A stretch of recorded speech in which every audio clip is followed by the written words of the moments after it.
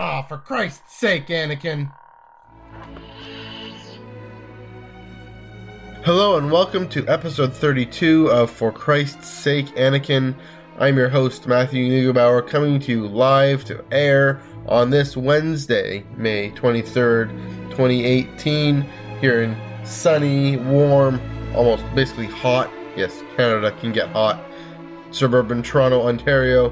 Coming to you, it is also the Wednesday in Pentecost, the Wednesday after Pentecost, if you're counting. Traditionally, the Ember Wednesdays, a day of special prayer for people going into ministry. So that's always a fun day for me, given that I'm hopefully headed in that direction. So today we're talking about prequelism. It's a prequelist podcast. You can step back and look at the fandom itself. I'll even tell my own story. I am joined by R2. Help me, Obi-Wan Kenobi. You're my only hope. I don't know if he's excited to join us. And I'm joined by not my clone Coruscant Guard clone coffee mug, because I don't need that much coffee right now. I'm joined by my Hufflepuff mug. Hashtag HFLP for life. And because I'm trying to cut back on the Java a little bit, the Java juice a little bit, and so have a bit of a smaller mug with me right now. But also, the reason I delayed podcasting yesterday, usually I do these Tuesday mornings, but I was kind of under the weather. If you notice, my voice is a little lower and gravelier. Maybe it's more compelling and believable this way. I don't know. It's because of that. I'm still getting over that, so I apologize, but I will do my best here. Before I go on, I listened back to last week's episode and claimed to be someone who's good at Star Wars trivia, but I made some pretty important mistakes in the last one. Just a little address those. So Pablo Hidalgo wrote the visual guides. That's part of what makes them wonderfully canon, is because he puts all these tidbits that he knows. I said Dave Filoni wrote them. It would be cool if Dave Filoni wrote them, but no, it was Pablo Hidalgo. And this past Forces of Destiny, this is Season 2 of Forces of Destiny, Volume 3, that came out in March. I had forgotten which episodes, so I just watched a few of them with my breakfast. And you see, pull that up, the Wikipedia page here, just to remind me. So I watched a few of them. And Hasty Departure with Sabine and Hera, where they steal a ship, or they steal a shuttle from the Empire carrying medical supplies. The most interesting one, I think I did mention, Unexpected Company with Anakin and Padme, and Ahsoka third wheels with them, and she totally knows. It's great. It's a great moment. A few other things, a few other ones. I'll mention Porg Problems, where Rey is on Ahch-To and she is trying to lift the rocks, just like with Luke, and one of the Porgs comes up and snaps her lightsaber. And that's a fun moment, so she has to learn how to humanely control sentient, semi-sentient, not-so-sentient animals with the Force, and bring them back and get her lightsaber, and that's always fun. So I enjoyed. That's just a taste of what those are. I always enjoyed the Forces of Destiny. Kind of waiting for someone to make the how IBM and Anthony Carboni on the Star Wars show. They had another show, Star Wars Science. I'm kind of waiting for them to release a Forces of Density parody. That'd be pretty funny. But I'll reiterate, these are fun moments at different parts that add a little bit to the character. Certainly, again, Ahsoka knowing Anakin and Padme are married or together or whatever, and they make a good team, she says, and that adds something again to the moments, because she doesn't say anything. She has this sort of, her and Padme have this sort of wink and nod moment that wink and smile kind of I'm not going to say anything because I'm kind of supportive of this, or if I'm not, I'm not going to worry about it. So she's definitely taken on Anakin's contempt, if you are not contempt, but lack of concern for the rules of the Jedi Order to some degree. So anyone with a sterner sense of the rules would report him, I think, but she doesn't. She just rolls with it. So that's Force of Destiny. How am I Star Warsing this week? Well, first of all, it's one more sleep till Solo. That's really exciting. I'll be honest. I think I've said this before. I was more looking forward to Infinity War this year. I wasn't entirely looking forward to Solo. I mean, it's not that I was against the idea. It's just, okay, they're making a Solo film. Great, I'll go watch it. Why not? Yeah, Infinity War was going to be this big build-up to the MCU, and Black Panther was looking forward to that too. So Solo was really the third most anticipated film of this year for me. Obviously, Last Jedi was last year.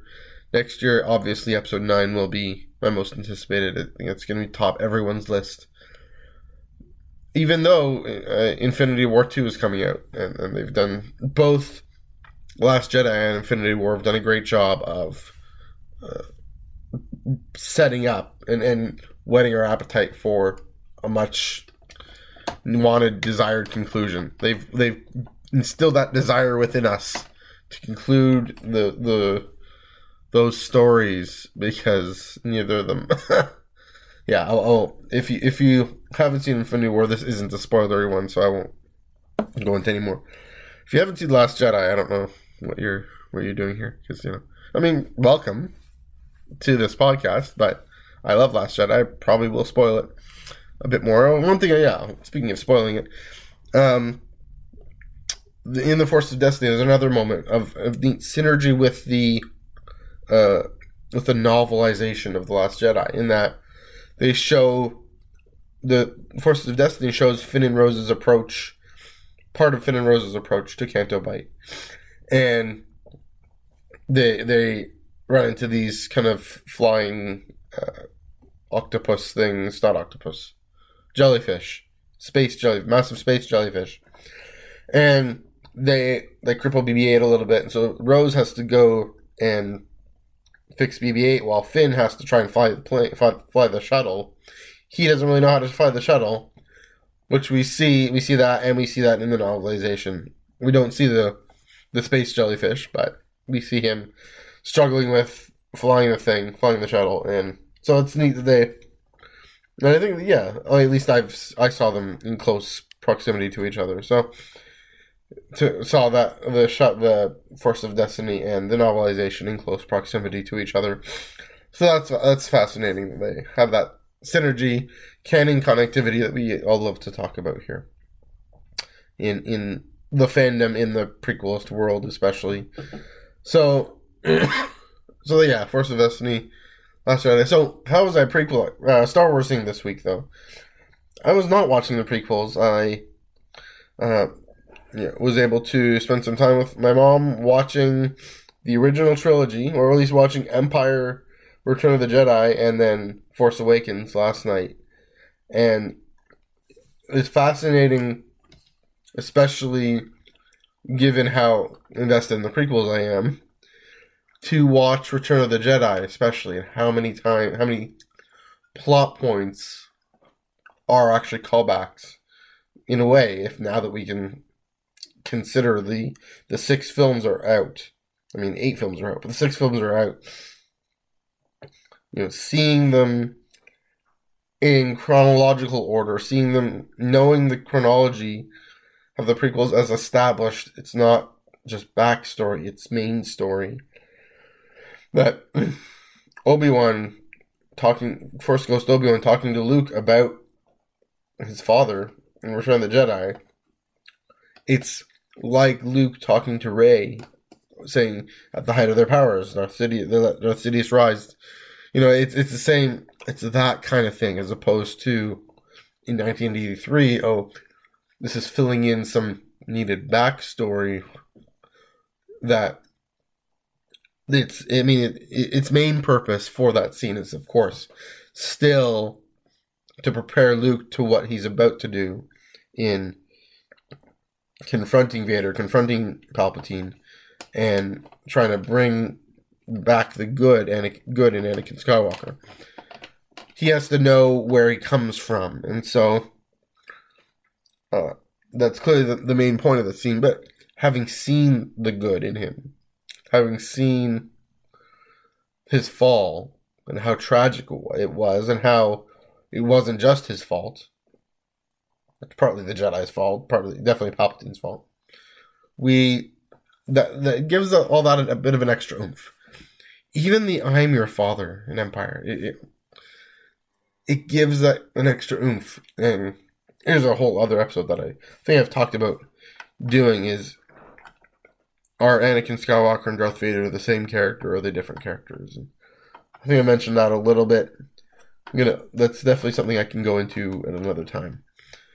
So, I was saying, part of the reason I was wanting to watch these films is tomorrow night. Yeah, like I said, I'm seeing Solo with my brother and sister-in-law, and they're coming to town, and so just to prepare, it is Lawrence Kasdan. He says it's, and his son, he said it's one of the best scripts ever written. I don't know how he's going to top the script in Empire. I mean, that's the thing, is Empire, objectively speaking, is the greatest film ever made. I think we can all agree. Well, it's not necessarily true, but by objective standards that we can agree on, generally speaking, we can say Empire is the best. It's not always the most enjoyable, and I'll get to that in a second. But yeah, so I will definitely try and post an instant reaction pod, just with a brief thing, non-spoilery, like I did with Last Jedi. If the Fam Jam wants to come on board and give their reactions too, but I can't make any promises about that. Hopefully they will be willing to tomorrow night. But we'll see. I will definitely at least give my take, maybe even in the parking lot or the car or wherever. So that's how I'm Star Warsing. I know I've blown through that really quickly, through a lot of things, but a lot of things to pack in there. Okay, coffee or two. Alrighty. So prequelists. So the first thing I want to say right off the bat, before I go into kind of my own, I'm going to talk about my own prequelist conversion a little bit.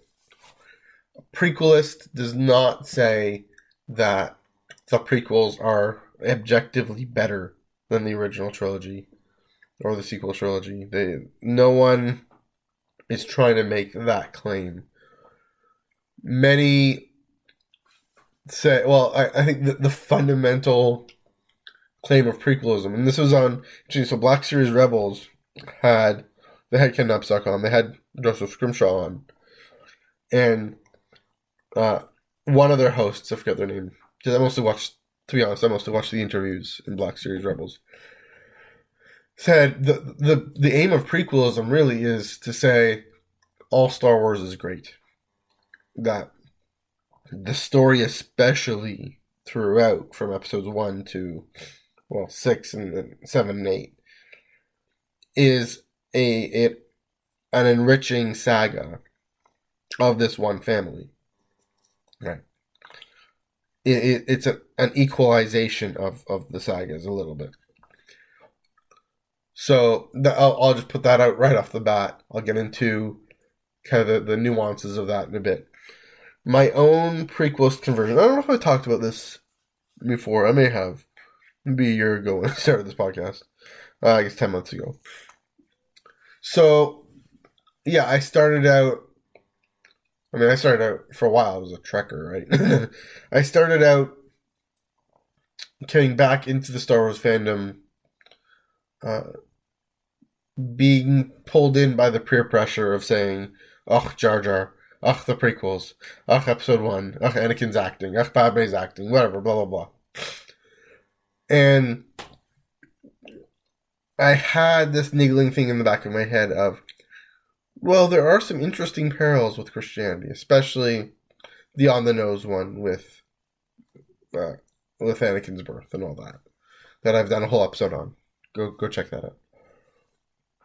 But, yeah, this was a time when it was cool to bash the prequels, and I was caught up in it a little bit. I never said anything like George Lucas ruined my childhood or anything. But, you know, I mean, and oddly enough, the one thing I was maybe most actually disappointed by was how fast Anakin's turn to the dark side seemed in episode 3. But a few things happened. So I went to Edmonton for 10 months. This is 2015, 2016. Kind of the early 2016, I was looking for podcasts to start listening to really dive deeper in, and I found Full of Sith. I found especially Brian Young's thoughts on this. But Mike Pilot and Amy Ratcliffe were the hosts at the time. Mike and Brian are still there, but they've been joined by someone else, in Holly Fry. Anyway, and Brian especially was able to articulate the bonds between the trilogies, the going deeper into the politics of the prequels, going deeper into, I mean, his biggest thing. This is the kind of example par excellence of Brian Young's prequelism here. The importance of Jar Jar Binks to the story, right? To say, and if you ask him, he's got this whole thing of why Jar Jar is so important to the saga overall. Because, and I'll summarize it briefly, is Jar Jar is this goof that Kenobi, especially Obi-Wan, especially rejects kind of out of hand. The Jedi are this stiff professional organization that doesn't deal with these strange and kind of goofy beings, but Qui-Gon has a sense of it. And what happens is, of course, in episode 1, Qui-Gon and Padme especially are able to see that the Gungans actually can contribute and be very helpful, and they provide they're willing to sacrifice their lives to provide this distraction so that the rest of the people can go back into Theed and retake the city and retake the planet. Yoda sitting on Dagobah on his log. This just came up when I watched Empire again. When he first meets Luke, he's acting all goofy and kind of unintelligent and whatnot. A bit as a test, right? To see how dismissive and arrogant Luke is going to be. Because Yoda has a sense that one of the main errors of the Jedi was that they were so easily rejected, all these other beings in the galaxy, and that's partly even fed into the Imperial humanist sort of, like, as in racist policies, of pro-human racist policies. Anyway, the rebellion was able to take in all these different creatures and characters, but most importantly, he was able to teach Luke that these other beings have traditions and have ways of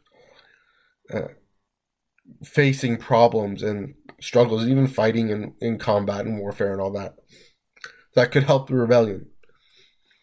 Fast forward to Endor, where Han, Luke, Chewie, and the droids are captured by the Ewoks, and Luke instinctively knows, no, it's all right. This is an opportunity here. And of course, we see what happens is the Ewoks play a pivotal role in the Battle of Endor. So that's one way in which things connect, right? So anyway, I heard that. I heard the way he talked about things. I was starting to chew and mull over more of these parallels that come out, especially in the prequels that I've podcasted on before. And started to say, oh, these things really are really compelling and really rich. And the drama and the films themselves are really rich. And then I think the last thing is, so I was at a church at the time where the rector had 2 young kids, and the director and her husband were there, and had 2 young kids who were really into Star Wars, and one of them had just seen Phantom Menace, and what was so excited and beaming about it. And I thought, oh yeah, from a kid's perspective, this is really exciting, really enjoyable. And are we so grown up and jaded that we can't actually enjoy things from a kid's perspective? And if you can't enjoy things from a kid's perspective, at least in part, then you can't enjoy Star Wars. It's that simple. I'll just come out and say that, right? It's like Jesus saying, unless you enter the kingdom, unless you come like a child, you can't enter the kingdom, right? Unless you are open to that childhood imagination again, the same way as we were when we were children. Well, there were kids who grew up with the prequels. There were kids who are just now, are growing up with the sequel trilogy, right? All of them have that wonder and that excitement. You think at the end of The Last Jedi, the Coda, that's that wonder and excitement of those kids, even in poverty and in these dire situations. They're still able to imagine a new world, and that adventure and excitement that we've all had. And so, to say these films have that effect. So then I step back and say, okay, I'm going to actually enjoy these films for what they are, and continue to delve into the story. And I found the one film I kept going back to, if I want to say, hey, let's watch a Star Wars film. The one film I kept going back to was Revenge of the Sith. It's the rich, again, I use this word rich drama. It gets the cosmic, the political, and the personal all together in one. Especially in that lightsaber fight and the end with Obi-Wan and Anakin, or Vader.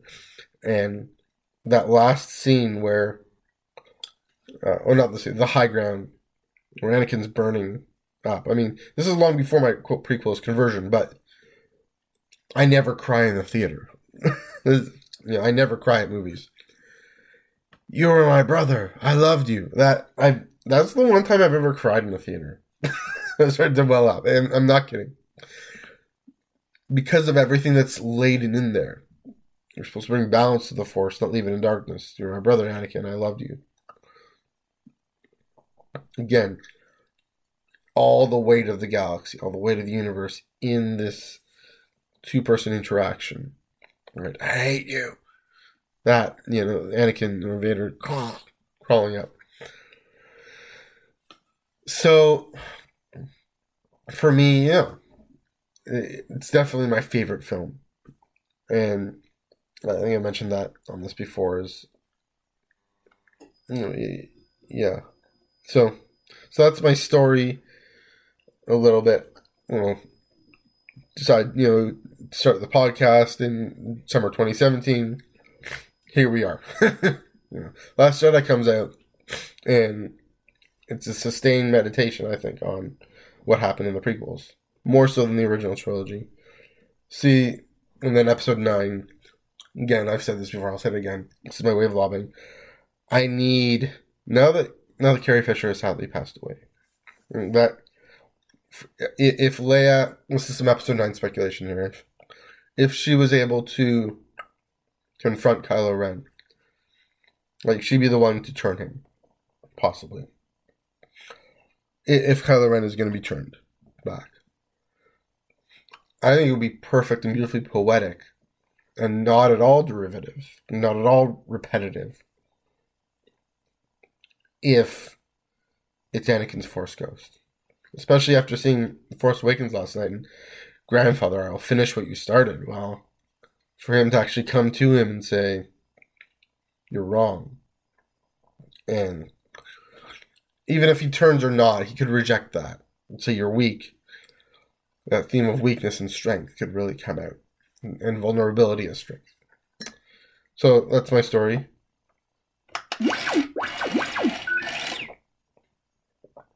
So as I keep going, I realize that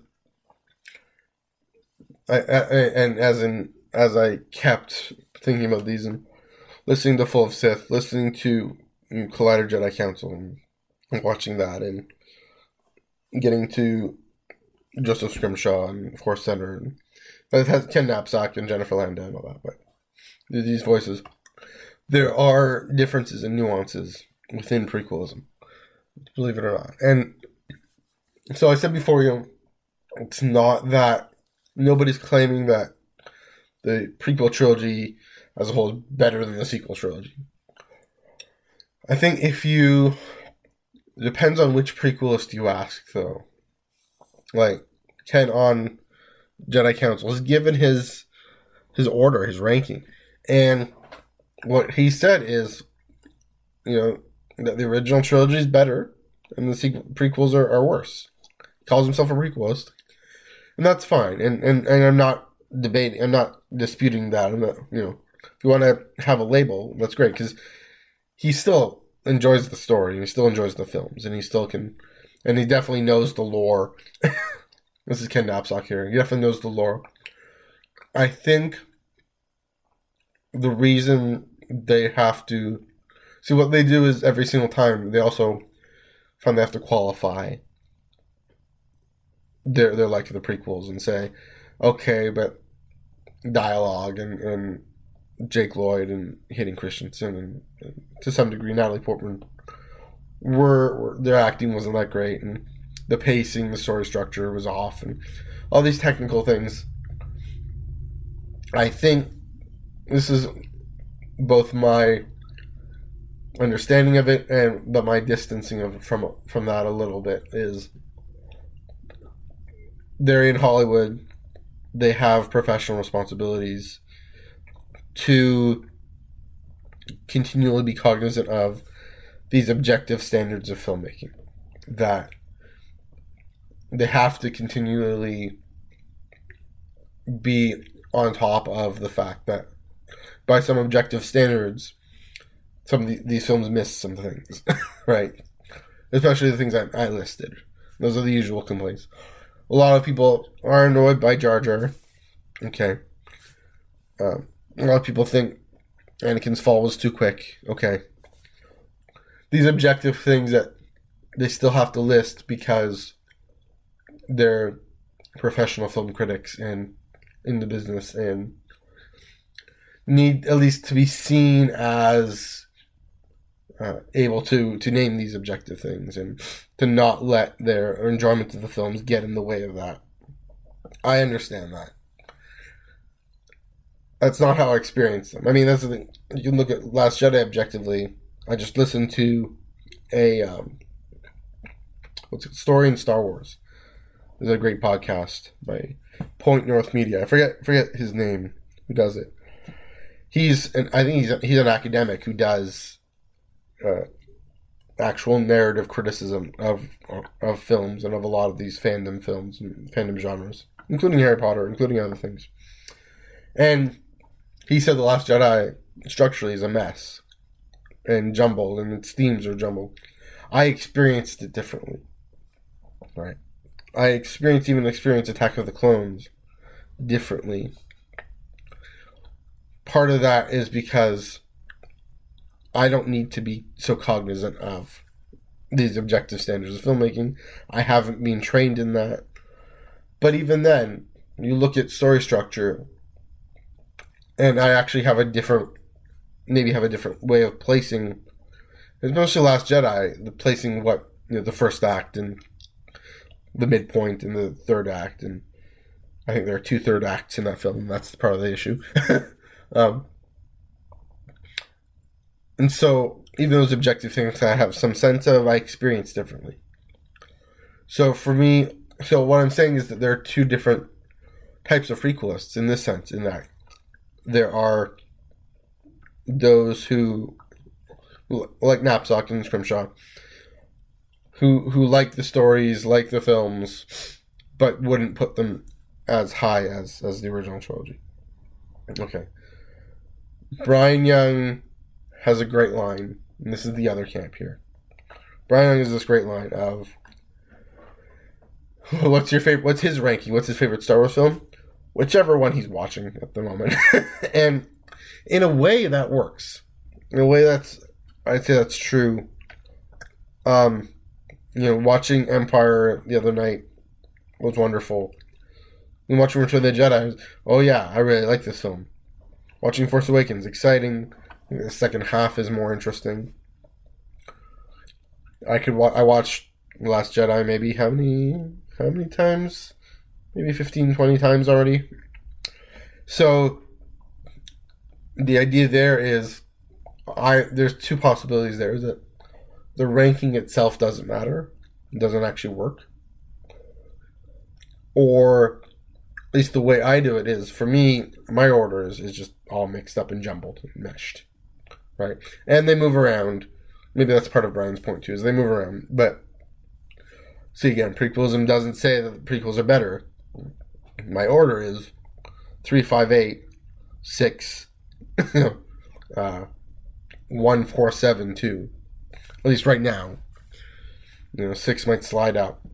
If I'm watching 2, here's the thing about Attack of the Clones is one of the things that prequelists will claim is, yes, we can admit the romance is kind of cringeworthy. They should have done something different, or they should have made it more realistic. Or if you just cut it out of the movie, it's an interesting movie, but they needed Anakin and Padme to get together so the kids could be born. Whatever. It's especially now after Me Too and after once these things. The way men are predatory with women has come to light. At best, the romance on Attack of the Clones is dated, kind of like the way Friends, the sitcom, is dated, right, with Ross and all that. But you cut that away. If you just have Obi-Wan spy thriller, discovering both sides of this conflict have built these massive armies in secret. That's exciting. That's an exciting film. That's an intrigue. So, part of the point of prequelism is to remind everybody, first of all, don't get caught up in peer pressure. Don't get caught up in just bashing things because they're cool. Look and see where you can appreciate things in these films, right? Part of it is reminding, especially, and this is a big point. This is a very solid point that I land on, is Ian McDiarmid, Frank Oz, Samuel L. Jackson, Liam Neeson, right? Especially, I mean, how many more actors can I list, performances can I list, but especially Ewan McGregor. My word. That's one thing that everybody universally agrees upon, is that Ewan McGregor is perfect, right?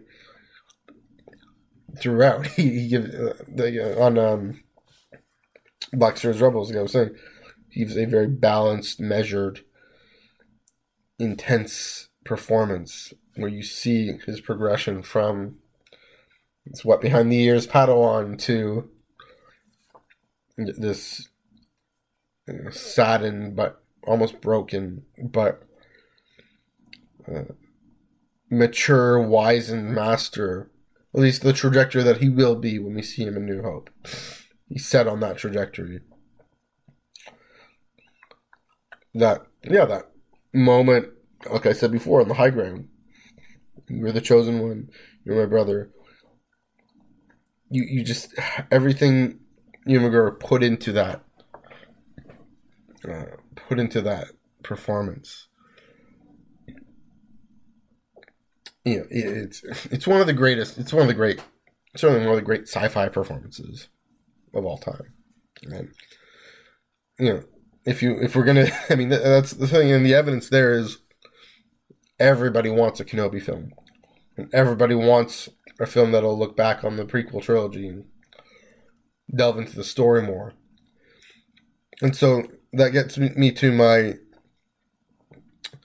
I guess my second last point, because I do want to touch on Clone Wars a little bit. Maybe the most important point, though, is fandom, especially, again, the way the cultural values of acceptance and welcome. In church and society, we also have to have these standards of objective truth, and we have these polarizations that go on, and I think we can learn a thing or two about the way sci-fi fandom, overall, can grapple head-on with its divisions. And that's the thing we saw with The Last Jedi, is it had to. Right? Prequelism is an example of the emergence of prequelism, the emergence of not just a heresy, not just a schism, but of an ecumenical partner, to use that analogy, within the rest of Star Wars fandom. That, if you enjoyed the prequels, you have a community now you can be part of. You're not alone, left to wander. If you love Jar Jar and you're related to him, because you're considered one of the outsiders, one of the misfits, you have a community now where you can come and you're welcome. That's the thing with the fandom adapting in that way. A lot of that is critical mass. A lot of that is people who are younger, who didn't grow up with the nostalgia of the original trilogy, and therefore didn't set up all these expectations that were taken down because the prequels are so different than the original trilogy. Or you're like me and you adapted and you adjusted and you actually delved into it. There's this critical mass now that says, no, it's not cool anymore to bash the prequels. It's legit to like them, legit to love them. And you see that more and more even in the commentariat, I could say. Right. Anytime Collider and Black Series Rebels and them bring up these not, because the Fall of Sith is specifically prequels, but these kind of broader news focused things, media outlets, content creators, even Star Wars Explained, and all these sources. The conversation is a lot more open now. Lastly, a big credit then is due to the Clone Wars series for doing this. And again, you can kind of criticize and say, well, why didn't they put that in the films? Why didn't they do what Clone Wars did in the films? It's only 2.5 hour film. George Lucas had a specific story to tell. Yeah, maybe there are ways he could have, but there's all these details and things that you have to pay attention to, just like the way people think Rey is a Mary Sue. They don't know that she had a simulator and she had to fend for herself on Jakku and all that. Clone Wars allowed this story to be stretched out. It's literally stretched out twice the length of the actual time frame, right? They were going to do 8 seasons in a 3-year period, right, between Attack of the Clones and Revenge of the Sith. They were able to dive deep. And again, credit to the performances of Matt Lanter and James Arnold Taylor and Ashley Eckstein especially. But this was George Lucas and Dave Filoni's story that they told. And you see Palpatine manipulating Anakin. You see the things I mentioned at the top with Ahsoka seeing the corruption of the Jedi and how that impacts Anakin. Right? you just spend more time with these characters and with this world and with these clones and with everything that you come to see the prequel trilogy as this rich, again, there's that word again, filled out whole. That it definitely does help appreciate the films more. It makes us more familiar. The Clone Wars made us more familiar with the story, with the look of it. Again, with these characters. So, credit is due there, I will say. But that makes me more of a prequelist than less, quite frankly. Clone Wars is easily up there as one of my favorite shows. And what it did do is to say, well, there might be issues for people who are not a fan of the prequels, to say, well, there may be issues with the films, but the story is still worth investing in. Because it's another thing, like Ewan McGregor's performance, Clone Wars, at least where it went to, something that is universally loved. And it's set in the prequel trilogy. So, that's kind of my argument. Those are my thoughts. Put a closing word from R2. R2's in the prequels. I mean, how do you not love that? It actually plays a major role in prequels and Clone Wars. So, there's that. So, yeah, that's been my kind of retrospective, stepping back in the fandom. Maybe there's things I missed. Maybe there's things you'd like to comment and chime in. Please do if you would like to follow me on Twitter at NEUG485. Request a follow on Instagram at MNEUG1138. If you've found me on Podium or on the Radio Public app, please do subscribe and download. Tell your friends. Just one more sleep till Solo. See how the world changes. This has been Matthew Neubauer on this sunny Ember Wednesday. Thanks for listening. May the Force be with you always.